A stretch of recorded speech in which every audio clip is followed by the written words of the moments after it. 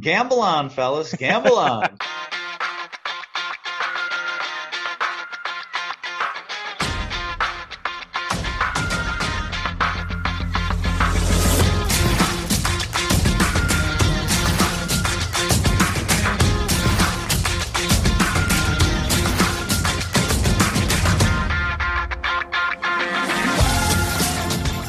Welcome again to Gamble On, the weekly gambling podcast presented by USBets.com. I'm Eric Raskin, US Bets Managing Editor and Media Director, and I'm joined by our senior analyst, Pulitzer Prize finalist, John Brennan. And you remember how Sports Illustrated used to do a little blurb every issue, this week's sign of the apocalypse? Yes. Well, I don't know if this is a sign of the apocalypse, but it's at least a sign that we are living in mind-blowingly strange times. Larry Flynt's Hustler Club, a noted Las Vegas strip club, will become a pop-up COVID vaccination site this Friday, encouraging people to come get their shots and get a free Hustler Club Platinum membership if vaccinated. The pop-up jokes at a strip club write themselves, pretty much. John, do you expect that a lot of people in Vegas have been waiting for just the right offer to get a vaccine, and this is it, and there will be a big rush at the Hustler pop-up site tomorrow? Yeah. Now, I think you get $100 in West Virginia. You get a chance at $1 million in Ohio. And I know in New Jersey, you have your choice of free access to New Jersey's 51 state parks, a free glass of wine at participating New Jersey wineries, or a chance for dinner with Governor Murphy and First Lady Tammy Murphy. Now, the jokes on the last one also write themselves for any politician. But if you win, you can have the dinner at Drumthwacket, which is the wonderfully named governor's mansion in Princeton. I've been there twice, thanks to a couple of governors, and that one's worth it. So keep that in mind. And those of you in Jersey, and now here you get whatever a Hustler Club Platinum membership gets you. Now, where do you go to get a different kind of shot after you spend too much time there? I'm not sure. Yeah. But in all seriousness, none of it bothers me. I mean, the more people get vaccinated, the better off these people are. And these gimmicks seem kind of quintessentially American. I mean, look, frankly, we are who we are. Yep. The Ohio one, actually, but it has a gambling tie-in, of course, but it also just makes a lot of sense. That, I think, more than a straight $100, a shot at $1 million, a little lottery ticket is a pretty smart way to get people to come give it a shot. So there was a strip club near where I went to college that had a Sunday brunch special and called it Legs and Eggs. I had friends with more objectionable nicknames of their own, such as Grits and something that rhymes with grits. Well, it occurs to me that vaccines rhymes with the way the character Borat pronounces a part of the female anatomy. I'm not going to spell it out, just saying. Hustler Club, if you're looking for a catchy slogan, vaccines and fill in the blank could work. On a separate topic, Larry Flynt died just 3 months ago. I don't believe we talked about it on the show, but he loved poker and he ran a big time stud game for many years. He also opened a Hustler casino in California, so he was at least a gambling industry adjacent figure. I would say this is a fine late addition to his legacy, that his name and his strip club were used to get a few more people vaccinated. That's not a bad thing. Hopefully they get a good crowd there tomorrow. All right. Good luck to all Larry's pals and everybody who's a fan of his, I guess. All right. Thank you to everyone for joining us for episode number 143 of Gamble On. If you missed any of our previous 142 episodes, they're all available on Spreaker, Apple Podcasts, and Spotify. And if you're fully vaccinated, you get the Gamble On Platinum membership, which gets you access to the alternate version of the show where we give out all our actual winning picks. That joke will make even more sense when you get to the bankroll segment this week. Yeah, sad but true. Coming up a little later in the show, though, we're going to be joined by the man who leads the projections team at Roto Grinders, Stephen Keach, better known to many, really, as SBK. The official start of the NBA playoffs is right around the corner, so Stephen will share his insights on favorites and underdogs, some even money first-round matchups, and the importance of three-point shooting in the postseason. But first, it's been a personally busy week in the world of gambling, so let's get to it. Here's your Gamble On News of the Week, an inside look at the biggest stories in the world of gambling.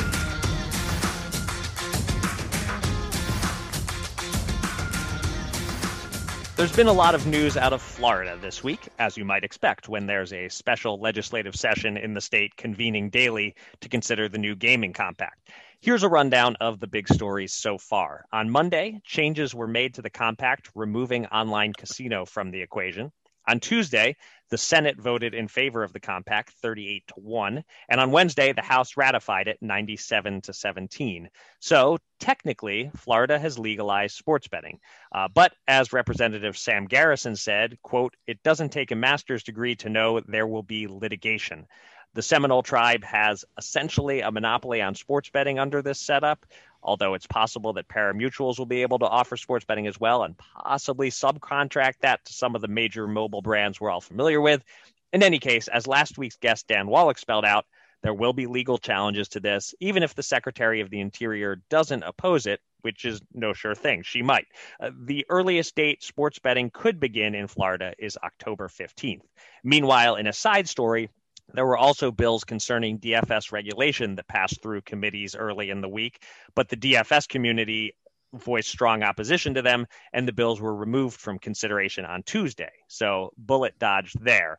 But with regard to the bigger topic, sports betting, was anything accomplished this week, John, or is the Florida legislature just wasting their time and everybody else's?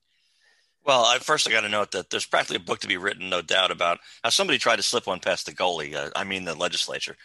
Now, as far as I've seen, absolutely no one was talking about daily fantasy sports. Then all of a sudden, some bill pops up where you need to choose players from like 5 different teams or something. Yeah. A, what the hell? And B, does some lawmaker have no idea how much money DraftKings and FanDuel spent on lobbyists for just this reason? That was really nutty.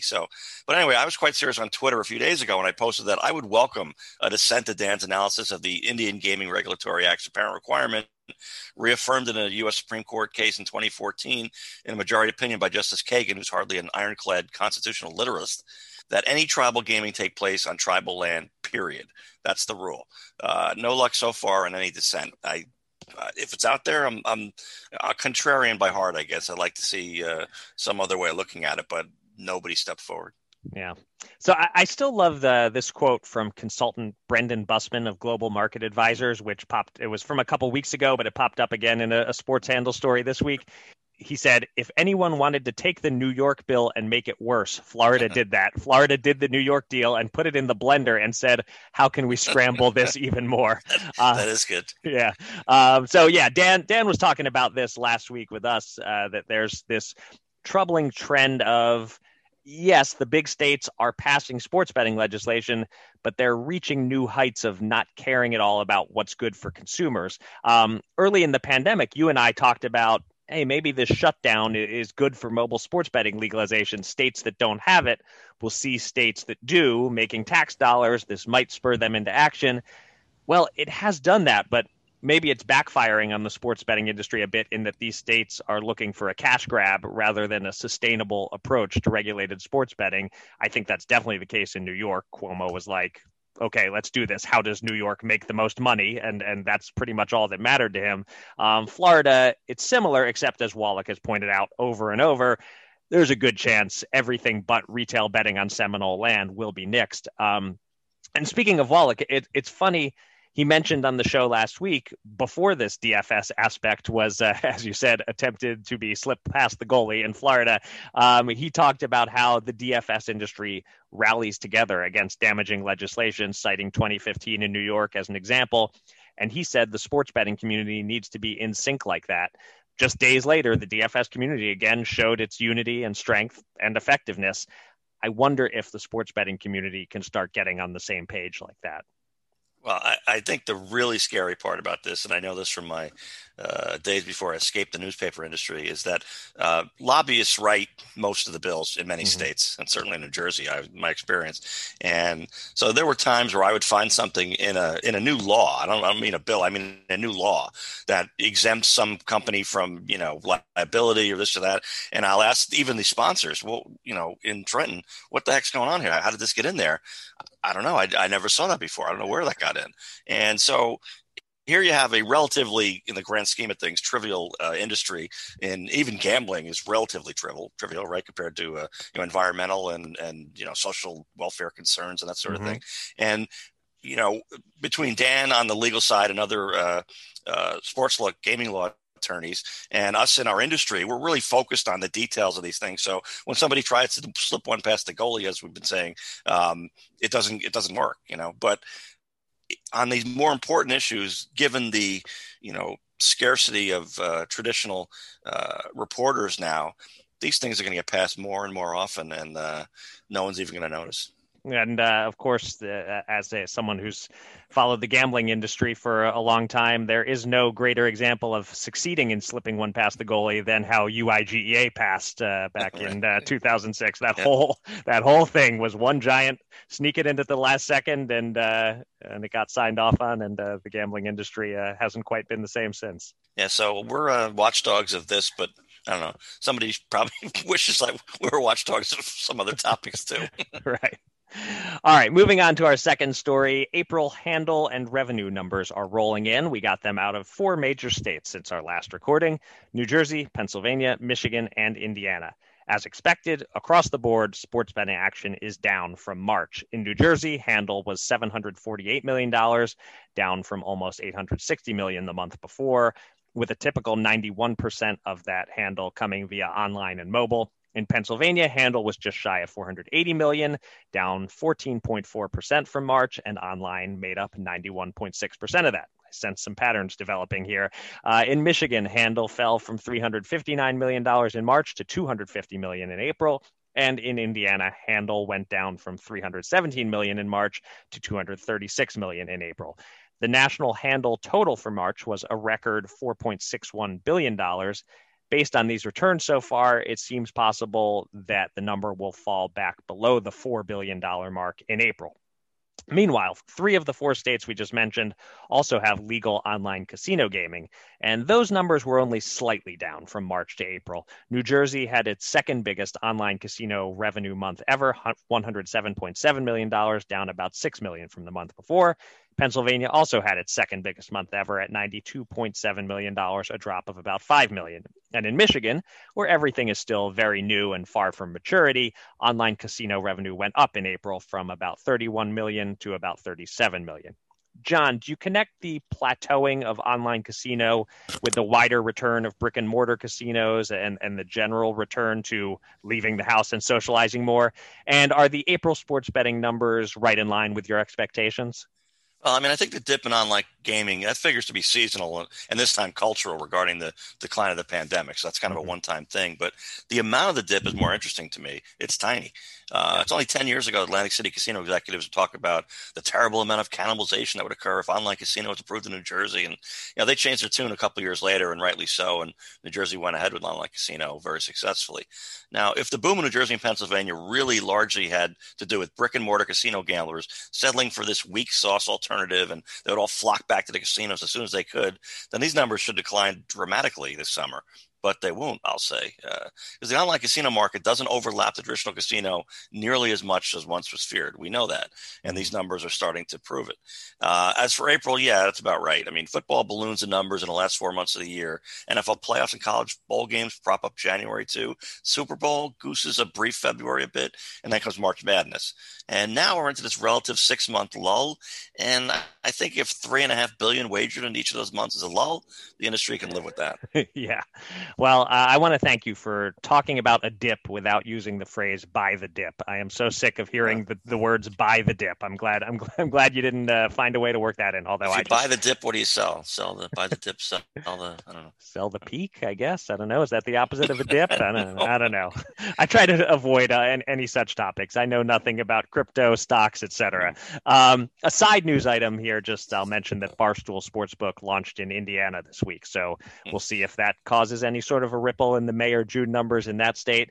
But yeah, these sports betting numbers are very ho-hum, right in line with expectations, and they're likely to stay around the same level in May and June, maybe go down a little more in July and August. So I'm putting it out there now that unless some state reports something unexpectedly high or low, it's possible that we won't be making the monthly revenue reports a news item on the podcast every month between now and September. I'm almost questioning whether we needed to do it for April, because there's just not a lot to say about any of these sports betting numbers. Online casino is a little more interesting. Have we seen the peak for a little while in New Jersey and Pennsylvania now that the social distancing era is effectively over? I kind of think that those numbers will stay level or drop slightly throughout the next 4 months. And then maybe we start to break records again in September when people are betting football, and if they happen to win, putting that money into online casino. And then the weather gets colder. As you said, these things are to some extent seasonal. November, December, January, I think that's when we'll see New Jersey and Pennsylvania really hit some new heights of online casino, I would think. But through the rest of the spring and summer, I would think only Michigan will really see its online casino revenue keep rising. Right. And watch New Jersey and Pennsylvania, the brick and mortar revenues will boom in the summer, maybe even compared to 2 years ago. And the online will drop much smaller. So the total number is going to be a lot bigger. And again, I think if this doesn't prove the myth of cannibalization to a great extent, I don't know what will, but I think we're sure to see that. Yeah. All right. Our third story this week somewhat connects with what we were just talking about in terms of a return toward normalcy, not to normalcy yet, but toward it, meaning more live casino play, perhaps a tiny bit less online casino play. We'll ignore the online part here and focus on the live aspect. Last Thursday, shortly after we finished our last podcast, the CDC issued new guidance about what vaccinated people can and can't do. I'm sure all of our listeners are well aware of this. Long story short, if you're fully vaccinated, it's safe to go most places without wearing a mask. That includes casinos for the most part. Our colleague Gary Rothstein wrote a piece for Penn Bets this week about how the Pennsylvania casinos are handling this development, and he found that it varies from casino to casino. It's an exact even split in Pennsylvania as of this recording. 7 casinos still require masks, 7 don't. Of course, only vaccinated people are supposed to be safe without masks, but as there is no vaccine passport system in place, anyone who doesn't want to wear a mask in a casino will be ditching their mask, vaccinated or not. We also had a story on US Bets on Monday by Buck Wargo looking at the bounce back going on in Las Vegas. Most of the casinos there are back to 100% capacity, and on Friday, the state of Nevada dropped the mask-wearing mandate. Again, only for vaccinated people, but I'm not sure how you'll go about stopping the unvaccinated. Anyway, Buck wrote about how hotel bookings are way up, Caesars properties on the Strip are sold out, and the town is bracing for quite possibly its biggest summer ever. John, do you expect that the combination of more disposable income in a lot of households and a pent-up desire to party means that, indeed, Vegas is going to be absolutely bananas the entire rest of the year? And personal question, if you walked into a casino right now that doesn't have a mask requirement, are you ditching the mask? Eric, once I was fully vaccinated, I found it a bit silly to be required to wear a mask anywhere. I'll offer you my vaccine card if you like. I don't want any trouble, and let me be. But, of course, that combination winds up putting me at odds with most Americans, supposedly. So either I'm supposed to be anti-vaccine or I get the vaccine, but I'm still paranoid and panicky after I get it. I feel like I'm on an island here, but I don't want to wear a mask anywhere that I don't need to do so, and I don't need to wear it anywhere, frankly. Right. Again, I'll play the silly game a little bit, but I'm not going to another Mets game as long as I have to wear a mask, even while I'm sitting in a proven, fully vaccinated section outdoors, because it makes absolutely no sense. I mean, I'm not going to be a party to a charade. As for Vegas, absolutely, it'll be a total bacchanal this summer. Forget it. I confirm with a couple of my millennial relatives that, college kids, let's be honest, they didn't really quarantine so much as they pretended they did. Right. And then for those in their 20s, 30s, and 40s, they tend to be more cautious, apparently, but, not paranoid either. They had a mix. They didn't hibernate for 14 months. And those over 70, I think, still many are nervous, especially a large number of them either know someone who was a victim of the pandemic, unfortunately, or they heard such a story from someone close to them. But those in their 50s and 60s, and it's my wheelhouse, watch out. Old enough to have been hibernating for almost a year, young enough they're not as concerned about getting something if they go out. And in the U.S. mecca of gambling, Las Vegas, I don't see a need for casino employees to demand to see the papers of every guest. Right. It's maybe a bit libertarian of me, but I just don't care if some gamblers want to show up at an indoor casino unvaccinated and unmasked. The risk is theirs. And while it's little mentioned, casinos spend a collective fortune upgrading their ventilation systems in the past year or two. Those who think they're gambling with their health by going to a casino, do you think your local big box store spent much dough on their HVAC systems? I don't. And that's your gamble right there. It's going to those stores. Yeah, you're right that the risk is almost entirely to themselves if they want to take it on. There is still a little bit of that sort of sense of, well, if they're going to pass stuff among themselves, among the unvaccinated, it does keep us that much further from getting this pandemic entirely over with. But yeah, it's a minor risk for those of us who are vaccinated, if any risk at all. I was in a social situation last weekend where it was fascinating to observe the way everyone handled masking and unmasking. Not to kill the mood, but Sunday was my father's unveiling, the ceremony where the headstone is revealed at the cemetery. Some prayers are said, and then everyone headed back to my mother's house for lunch and socializing. It was about 30 people. And other than the 3 kids in attendance, my 2 kids and my niece, everyone was fully vaccinated. We were outdoors at first at the cemetery. I was figuring no masks, but everyone, mostly friends of my parents, people in their 70s, showed up with masks on. So I put my mask on just because wanted to fit in and not cause problems.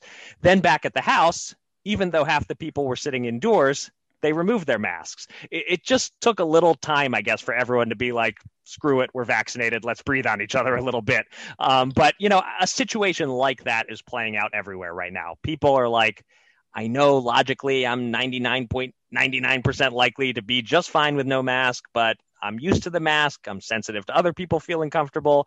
I think a lot of people are dipping into the water one toe at a time. So we're probably looking at a few weeks like that at casinos. Some people mask, some unmasked, some show up wearing a mask and ditch it after 15 minutes. It's just going to be wildly inconsistent for a little while. But I would think sometime over the summer, you'll get your wish, John, of going to a Mets game and sitting in a vaccinated section outdoors and not being told you need to have a mask on. Masks are going to disappear in most states, except maybe for kids in schools and people in nursing homes and hospitals and other high-risk areas. But then there's Vegas, where a lot of people are going to ditch the mask and not worry about ditching the mask, just let loose. And that'll help fuel Vegas travel the rest of this year. Even at the height of the pandemic, people were going there to pretend there was no pandemic. Now it's really a place where you can go and act like the pandemic is 100% over. And if you're vaccinated, it more or less is for you. But I think over the remainder of 2021, Vegas casinos will go a long way to getting back the revenue that they missed out on in 2020. Yeah, and if you believe social media, which you shouldn't, but my choice apparently is that I should either be yelling at people who are wearing a mask outdoors because it's silly, or I have to yell at them for not wearing a mask because they're being so unsafe and being so selfish. I don't really feel like yelling at anybody, so I'm just going to leave everybody alone if you don't mind. Yeah, that's fine. We are a no yelling at people kind of podcast. It's time to welcome a special guest from the world of gambling. Let's get to the Gamble On interview.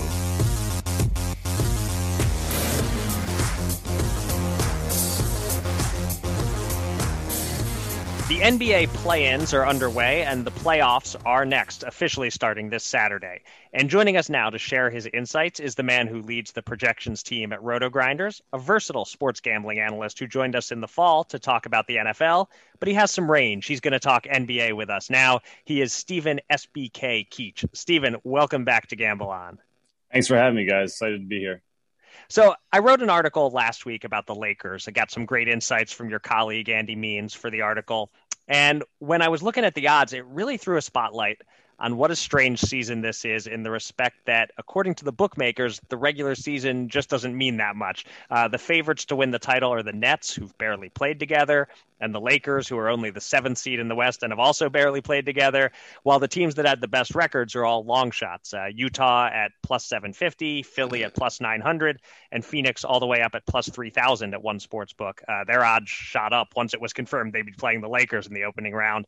Do you feel like the prices are underrating regular season cohesiveness, home court advantage, et cetera, or are the prices correct and talent will win out and you expect either the Nets or Lakers to be standing at the end? So I don't actually think the prices are correct. And I think if I had to guess right now, I would guess that neither the Lakers or the Nets are in the finals. At least that's kind of, I'm projecting it out right now. I think the most favorable price on a team to win the title, given where I kind of see like the paths going, is Philadelphia. It's kind of maybe seems a little bit odd as a team out of the East, but I like how they're kind of positioned here. Like, though obviously we don't know who the 8th seed is as of this recording, but you would figure they'd be pretty massive favorites in that game or that matchup. And then they'll face the winner of the Atlanta-New York matchup, which is a far easier draw than either Brooklyn or Milwaukee is, obviously. So, either the Nets or the Bucks is going to have to beat the other one of those teams and then theoretically beat Philly in order to get to the finals, where I think the path for Philly is considerably easier. I think actually my favorite bet on them in particular is probably them to win the East at plus 300, just kind of given what I would expect the series prices of their first two series to be. But I think they're a little bit too long. I have some tickets on them at plus 1,400 that I was kind of comfortable with early in the season when they were still, I mean, they've been in first place for the majority of the year. But I think I would need about 900 or better on them right now with where we're at. Phoenix is another one, I think, at plus 3,000. Obviously, just a brutal draw with having to face the Lakers in the first round as a 2 seed. Doesn't really get much worse than that. But if they can get past that matchup, like I do kind of like how they're constructed. I mean, having Chris Paul and Devin Booker as in a backcourt, I think in a playoff series is going to be a very tough thing to try to combat. And then when you add in, I think Jay Crowder was, I mean, we didn't see like a ton from him at the points in the regular season. He was kind of dealing with injuries at points, but he's, I think, going to be very effective in the playoffs. Michael Bridges, I think, is going to be very effective in the playoffs. A long wing, can defend and shoot threes. Those things tend to become far more important at this point in the year. So I like how they're built, and I think they will give the Lakers trouble. The thing that I think worries me about the Lakers beyond the path that they have is I do worry about them health-wise. I mean, I think the fact that maybe they haven't had to push LeBron or Davis a ton maybe will help, but I really have a tough time imagining them staying healthy through, 4 playoff series. So they worry me a little bit in that regard. And the Nets, I think the cohesiveness is a real issue with them. They have obviously very little, less than 10 games they played together with all 3. So I think that's probably going to become an issue. Probably not early on, but I think as they get into those matchups with Milwaukee and Philadelphia, who I don't think they match up with well to begin with, I think we'll start to see kind of, some effects of them not having played together for most of the season. Yeah, and as a Philly fan, I've been paying particularly careful attention to the draw, and it works out well, not only for the reasons you state, but also the one other team you worry about a little bit in the East is Miami, and they're over on the Milwaukee-Brooklyn side as well. So it's really shaping up pretty well for the Sixers to have a realistic shot at reaching the finals, knock wood, if Joel Embiid stays healthy. Yeah. Biggest key for them, I mean, like it is for anybody, is certainly going to be health. And I mean, that is like the health thing is a reason why I feel like I'm a little bit more apt to bet on teams to win the Eastern Conference or bet series by series rather than the NBA title, just given that, I mean, the playoffs, they last a long time, and there's obviously a lot that can happen and a lot injury related that it's kind of like out of your control when you're betting that far in advance. So that's one reason why I tend to really go more series by series rather than go heavier on the NBA title bets. Yeah, I wanted to talk about that anyway, about, you love a team. Maybe it's Phoenix, which is such a long shot, as you said, and if they get by the first round, they have a chance. So somebody has $100 or $500 or whatever, and they love that team. Alluded to your point, would you just say, definitely stick it series by series no matter what, or go by just for the conference, or go by the title? And is it depend on the team? In other words, maybe Phoenix you take round by round, but if you love Milwaukee, you might as well just put it all on them winning the title, or Brooklyn or somebody like that. Does it depend on the team, or is it you always want to stick series by series? So I think it very much depends on the team and kind of the path that you project them to be on in order to kind of get to the finals. I think if you can kind of create somewhat of a roadmap as to what you would think their path will look like and some sort of projection as to what those series prices will be, I think you'll have a nice starting point for getting your answer there. I think a team like the Sixers, I think, like I said, I think you're probably better betting them plus 300 to win the East and then, sprinkling something on them to win the title as well. Whereas a team like the Heat or Suns, both of whom who are, I believe, like plus 240, plus 250 in the opening round. So, if you can get that kind of price on them just to win in round one, I think that's, those are types of teams where I would be more apt to kind of go round by round and, kind of break things down that way rather than taking, big shots on them to either win the East or the West or to win the title. I think probably a little bit better value just kind of going round by round in that. Well, we have two first-round matchups that are basically pick'ems. Hawks versus Knicks. Best price I'm seeing on the Hawks is -115. The best price on the Knicks is +100. And Blazers versus Nuggets. Best price on the Blazers is -105, and best price on the Nuggets is +105. So they're all pretty close to even money. Is there one team out of those four that appears to you to have good value? My leaning is toward Denver, that the betting public might be overrating the impact of the Jamal Murray injury, but I'm curious if you agree or see a different best bet among those four. So I think actually if I had to lean toward one side of that, my biggest lean would be to the Blazers at -105 or better, actually. Okay. I think so. The one thing that really I like about the Blazers, I feel like it's maybe not being taken into account enough, is the addition of Norman Powell. I think he's not only going to kind of take a little bit of the kind of weight off the shoulders of Damian Lillard, I think he's going to help a lot defensively. And I think when you kind of take him and Robert Covington in terms of like the wing defenders they have, and then a healthy Jusuf Nurkic, which they really haven't had in the playoffs, kind of in recent seasons, he's been kind of like that kind of missing piece, and they just kind of can't seem to keep out there. But I think in this matchup, I do think they match up very well against Denver. I think the one thing that could be an issue is the way Denver plays their defensive scheme. They tend to get the ball out of Lillard's hands early, kind of when he crosses half court. They're kind of trying to do that. And they've had success. Obviously, Portland has kind of struggled with Denver the last couple of seasons. I think that's kind of a big reason why. But I think the addition of Norman Powell can help alleviate that, as they kind of have Lillard less, kind of using less pick and roll and more kind of isolation, which they have done a little bit with Powell. Not a huge increase, but enough that I think it makes a difference. And I do worry about the Denver injuries. I mean, like you said, no Murray, obviously. And not only that, they're still without Will Barton, potentially without PJ Dozier for a period of time. And those injuries on the wings, I think, are pretty impactful. So I worry about their depth a little bit. Michael Porter Jr. is phenomenal. I think he's going to be a lot of fun to watch in that series. He is just a really good offensive player, and I think what he adds to Denver makes up for a lot of what they lose with Murray. But I do still worry about their depth, and I just don't really like how they match up with Portland. So I think if I can get -105 or better on that side, that's where I lean. I don't have wagers on either of these two series. I think the Knicks and the Hawks is probably the toughest of the first-round series to figure out, especially just given that the Knicks generally tend to play every game like the playoffs. I mean, you can kind of look through a lot of different metrics and see that. The most obvious is probably minutes played. But they tend to kind of play every game like it's Game 7. I'm not sure the Hawks are the team that can take advantage of where New York struggles. I don't think the Knicks have like a super efficient offense. Like, I don't know if it's worked, but I don't know if Julius Randle post-ups are going to get you through in the playoffs. I just don't know if Atlanta's the team that can kind of take advantage of them or not. But that is the series I think I'm most, as a Sixers fan as well, obviously curious what the second-round matchup is going to be. But I'm just kind of also very curious to see how that kind of matchup breaks down and if the Knicks are actually for real. There's a lot in their defensive metrics that say they got a little bit fortunate this year.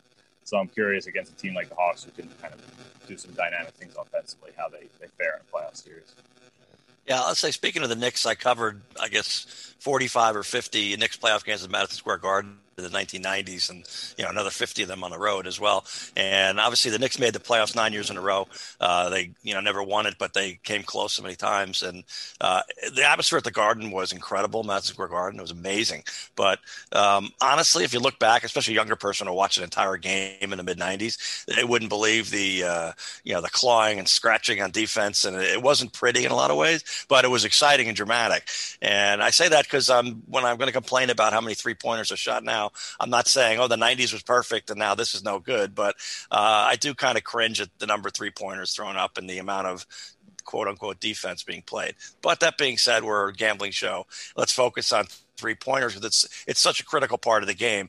And I'm just curious about looking at a betting advantage, regular season 3-point accuracy, and then regular season 3-point defense. And I'm curious if one of those is more important of a factor to you. And what about this idea? And this is obviously kind of an emotional amateur fan sensibility, but a lot is out there. Oh, any team could beat the other one on any given day because all they got to do is get hot with 3-pointers and they'll win. So you can probably knock that one down fairly easily. But then also just about how much do you factor in 3 points shooting offensively, defensively, and figuring out which team you like on a series? So I'll answer the second question first. I think the more important thing to me and the more predictable thing is the defensive metrics on the 3-point side. Like, I think that, over the course of a series, it's something that's more predictable and, more easy, more simple for our team to kind of repeat over the course of time. We obviously, see some big swings in your own 3-point shooting efficiency, and I think that's kind of the tougher thing to nail down. But I think the teams that are kind of consistently defending the 3-point shot well, it's just a more repeatable thing and just kind of more bankable. But yeah, I mean, obviously the role of 3-point shot is unbelievably massive. I don't blame you for getting a little bit sick at how much of a role it plays now. And it does create, I think, some more variance, but I don't think it's also a coincidence that the teams that defend the 3 and that shoot the 3 the best also happen to be the best teams in the NBA. Okay. I mean, if you look at just a list of, I think the top 12 teams in 3-point shooting percentage are all playoff teams. Wow. And I think 11 of the top 13 in terms of defending it. But just that, if you just kind of look at that list, it's like, oh yeah, this might as well be the standings. So I do think there's obviously very much something to that, where the teams that are handling the 3-point game, whether it's defending it or shooting it themselves, are obviously having success. So, it's those teams that have adapted to the style and that have kind of built their personnel around that game that do seem to be the best teams in the league right now. So, yeah, definitely there's something to that. All right, great stuff. Well, it's always good talking to you, Stephen, whether it's NFL or NBA. Thanks so much for coming on the podcast. Good luck with any wagers you may have heading into these playoffs. And, of course, most importantly, go Sixers. Yeah, no doubt about it. Thanks for having me, guys. Two men. $10,000. Will they run it up or blow it all? It's time to check in on the Gamble On Bankroll.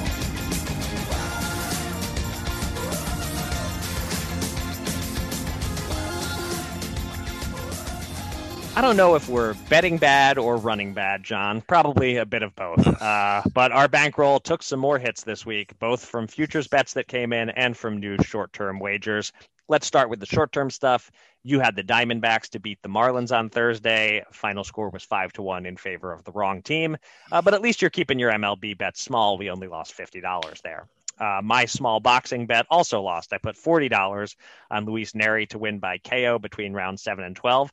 The fight did end in a KO in round 7, but it was Neri who got KO'd. I was way wrong on that one. I also took a small stab at the Celtics to miss the playoffs as a plus 550 long shot. It only cost us $30, but still, Jason Tatum and his 50 points on Tuesday night foiled that one. And then over to your golf bets. You missed on Scotty Scheffler to win, a loss of $10 there.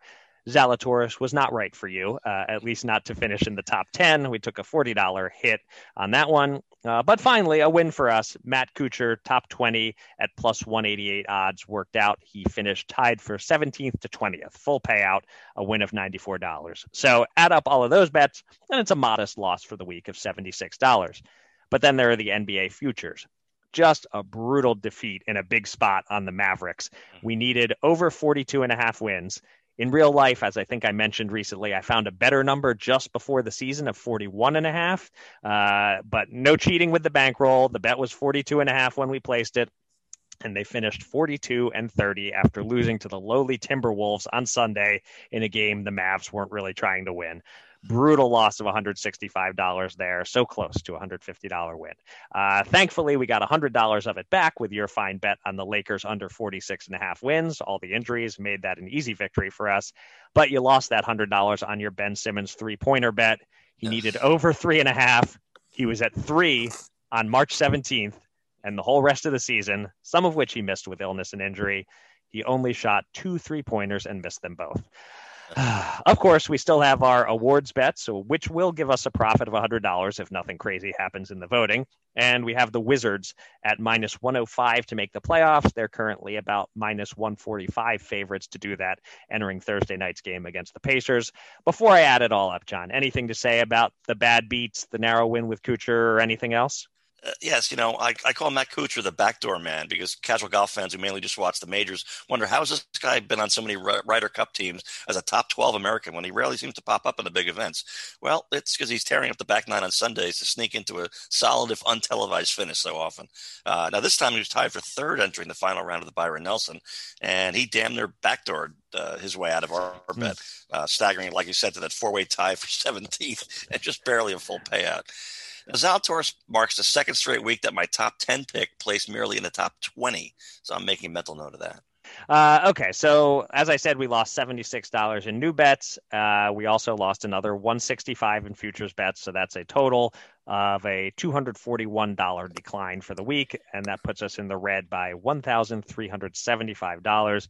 We did clear out some of our futures bets, so we're down to $1,868 on hold there. And that means we have $6,757 available to bet with this week. And I'm up first. This Nuggets Trailblazer series that we touched on with Steven, I'm really having trouble picking a winner here. They played a great 7-game series in 2019.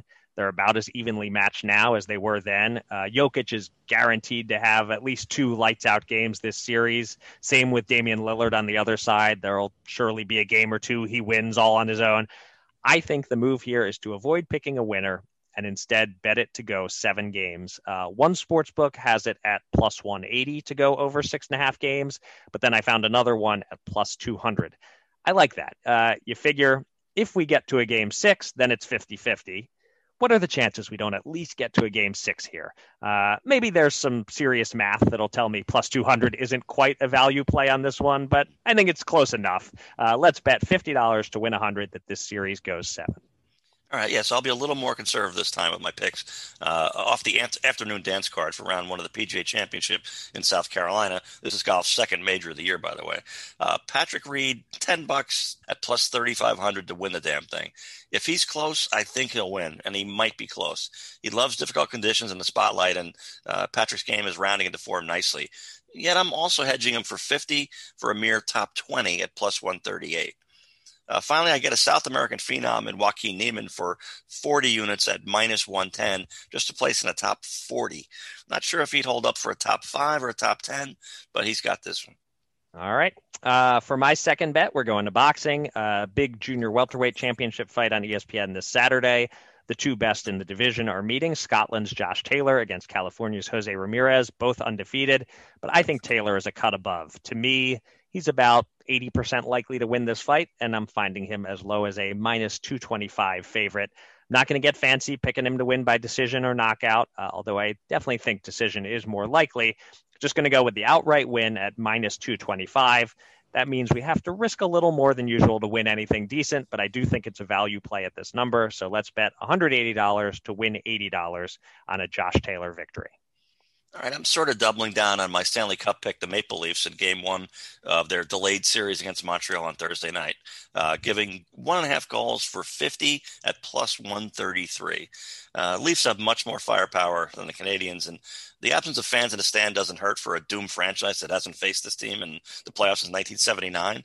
And I'm kind of looking at that Maple Leafs up by a goal, and there's the empty net for Montreal, and there's the backdoor win. I like that. All right. My team, the Flyers, is not in the playoffs, so I have no conflicted rooting interest at all. Go Maple Leafs. Yeah. And that'll do it for this episode of Gamble On. Thanks to everybody out there for listening. And thanks again to our guest, Stephen Keach. You can find me on Twitter at Eric Raskin and John at Bergen Brennan, and follow US Bets at US_bets. Go to usbets.com for all the latest news and analysis from the world of gambling, and subscribe to this podcast on Spreaker, Apple Podcasts, or Spotify. And with that, John, please take us out.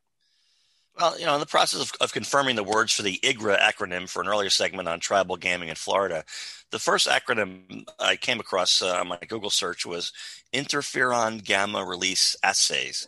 I don't know what that means, but the first organization I came across in my search, I also came across in San Antonio in 1993.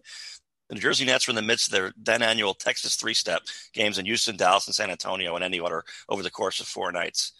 Now, an NBA team's arrival in a hotel lobby always tends to produce a little buzz of excitement, but this buzz was closer to baritone than soprano, shall we say. That's because an annual meeting of TGRA, that's the Texas Gay Rodeo Association, and no, I'm not making this up, was taking place there for the weekend. Now you're going to wonder, why did TGRA come up in a search for IGRA? That I don't know, but let's not get caught up in the details. So let me continue the story. Now, at the time, I was in, the best shape of my life, as baseball players love to say every February. So I get into an elevator, and already in there was a large, young, rather exuberant fellow, and I went to push the button for my floor, but only after I hesitated for a moment, and a few floors later, the man departed, and I felt like a paranoid fool. What was I thinking? I guess it was kind of a vulnerable feeling that I never felt before or really since. So I soon saw a young woman who was a traveling TV producer for the Nets broadcast, and I told her about my embarrassing episode, and she just looked at me and said, well, so you got one brief moment to learn a little tiny bit what it's like to be a woman on the road. And I was kind of floored, meaning pushing the button for your floor when somebody already is in the elevator. It probably won't, just a little bit possibly could, maybe lead to an awkward conversation that you really don't want to have, and probably not, but not definitely. So fast forward about 25 years to a couple of years ago, and this very topic about elevators, men and women alone, came up trending on Twitter. And men, almost to a man, were stunned. They had no idea. And I felt like for once, maybe I was a little ahead of the game on one little aspect of the men not understanding women dynamic. I didn't walk a mile in anyone's shoes that day, but I truly appreciate the opportunity that arose to walk a few steps at least. And I was better off for it. I learned a lot that day. And with that tangent, until next time, everybody, gamble on.